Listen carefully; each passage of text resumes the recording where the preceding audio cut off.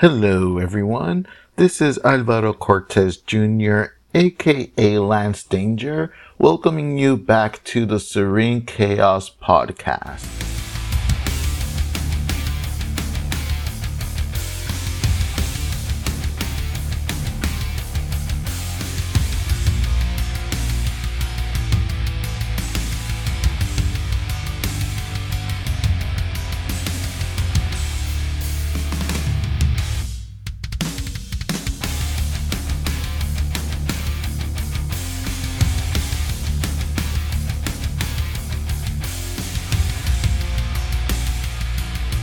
Welcome back to another episode of the Serene Chaos podcast. This once again is Alvaro Cortez Jr., aka Lance Danger, talking some more of my indie comics adventures. Today, I will be talking about one of my more experimental webcomics, actually, called The Cannon Girl. But, and you know there is always a but, before that, you know what's coming. Yeah, that's right. Let's talk Truthful Comics. Go to www.truthfulcomics.com to check out not only all of my webcomics, but you will find blogs written by co-founder of Truthful Comics, Manuel Carmona, as well as myself. Also, you will find a renewed shop tab that you're going to be able to go to and buy the physical and digital copies of any of our comics, like Project New Wave, with art by Manuel Carmona, colors by Francisco Rivera, and written by your obedient servant. Or any of my mini comics as well, such as Nevermind. Give it a look-see, and I hope you enjoy our content enough to have you all coming back again, and again. Now, let's talk The Cannon Girl. After having done Fred Peterson the Mighty Warlord and Nevermind for a few years now at that point, and just starting out other webcomics such as DTF6 or Delta Task Force 6 and Alfred Gomez's Clown, Rogue Assassin, and after dealing with all the whirlwind that was Wepaman y Wepito, I was kind of like, I don't know, I kind of felt like I really needed to do something completely different from what I was doing at that point in time, especially to challenge myself. I was also going through a bit of a phase in my life at that time as well, where I was being very introspective, or at least more than I usually am, and trying to grow not just as an artist but as a person as well, because I have always had a very, very personal belief that if I wanted to become a better creator, I have to become a better person first and foremost, and everything else would just fall in line and follow. I was reading a lot about philosophy, and even though I've always been a huge Bruce Lee fan of the actor and director, I became a big fan of his as well for his writings and philosophies, actually. And at the time, I was also really getting into very different comics like Michael Eisner's Dawn and David Mack's Kabuki, and coincidentally enough, the anime Ergo Proxy came out as well around that same time. And that's pretty much how The Cannon Girl was born.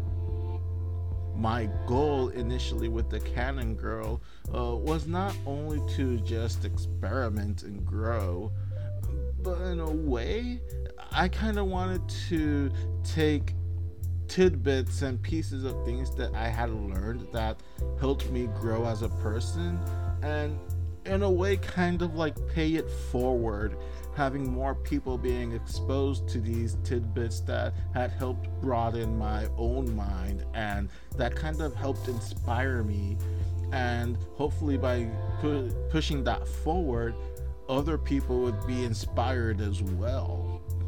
When I first started publishing it online, It actually got pretty popular and pretty fast as well in the forums where I was posting it at the time in Puerto Rico, especially compared to my other projects. It got so popular that at the time, there was a comic book festival in a local mall that I went to in Puerto Rico, where I did a very rare appearance as a creator as well. And I was there with a lot of colleagues. Well, I was there at my table when one of the sponsors, which was an art store, the owner, she was walking around and stopped on my table and saw that I was giving away a free print of actually one of the strips of the Cannon Girl. And she was so impressed by it, she actually grabbed it and asked me if she could hang it in her shop. Of all the webcomics I made at that time, it was actually the most universally praised in terms of story and art, and it definitely pushed my own boundaries quite a bit as well. Especially as a writer, I didn't want to rest on my laurels or let it go to my head all the good or bad criticisms that my comics were getting, especially Fred Peterson, The Mighty Warlord, which was the one that was most well known and the one that got like the most criticisms and comments. And it just gave me a huge boost forward and a huge boost of confidence as well. Visually, it was most definitely my most experimental comic, and it still really is. A lot of the visual aspects I actually borrowed from anime, believe it or not. Whenever an anime series was running low on its budget or just saving up the budget for certain episodes, the animators were kind of forced to be more creative to be able to do an episode. And that would result in a lot of experimental animation. So animes like Neon Genesis Evangelion and Karekano, His and Her Circumstances in English, really helped inspire the aesthetic of the webcomic The Cannon Girl. And in terms of designs, the aforementioned Ergo Proxy had a huge influence as well, visually in some of the characters, especially the main character. Last year, I actually remade the entire first season of The Cannon Girl as part of the Truthful Comics Edition initiative that I started, that I would remake an older webcomic whose original artwork had been either lost or destroyed for one reason or another, and upgraded the art to be able to be print size at least, and to be able to make a physical and digital copies of the comic as well.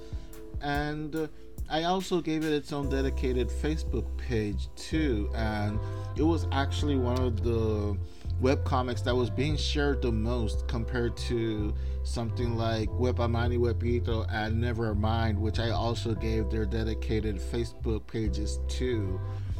The Cannon Girl probably was getting more shares actually than Nevermind itself, even though Nevermind has more followers. So it's kind of interesting to see that dynamic between the readers and what they react to the most. And as of this recording, unfortunately, The Cannon Girl is not available on Indie Planet just yet. The file was sent to Kablam. They did send me my copy to make sure that everything printed out fine and whatnot. I can definitely order more copies for myself, the physical version at least. But it's not up on the Indie Planet shop just yet. I did get in contact with them, and the same problem with Project New Wave issue number 3 as well. Over at Kablam, they reassured me that the comics are on queue to be uploaded as soon as possible. But they did inform that over the last year, there's been an unprecedented amount of comics being sold through Indie Planet and comics being published through Kablam. So it's going to take a while, and there's no real timetable on when it will be uploaded.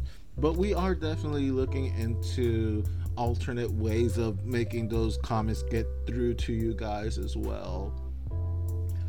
Things like the Comic House app that I've spoken about before. It's a subscription app, very much in the same vein of Comixology, except as more indie. It's pretty much the indie alternative to Comixology, and it's considered the Netflix of comic book streaming for about $5 a month or for something a month American dollar. You'll get access to thousands of indie comics, and right now you'll be able to get access to Project New Wave issues 1 through 3. Fred Peterson, The Mighty Warlord Prologue. I believe the original 12 strips of Nevermind is up there as well. If it's not that one, it's actually the Truthful Comics edition that's up there. I'm sorry, I kind of like have it all kind of mixed up. I have to kind of settle down in a way and reorganize a lot of things. I'm doing a lot of spring cleaning as well, so that kind of messes up my timeline a little bit. But anyway, in a nutshell, that's pretty much how the Cannon Girl came to be. I will be remaking season 2 later this year, and hopefully by next year there is going to be a brand new season. As always, thank you all so much for listening to this podcast. This is season 2, part 2 of the Serene Chaos podcast, and we are signing off until the next one. Once again, thank you so much for your attention. Take care, and as always, stay creative, my friends.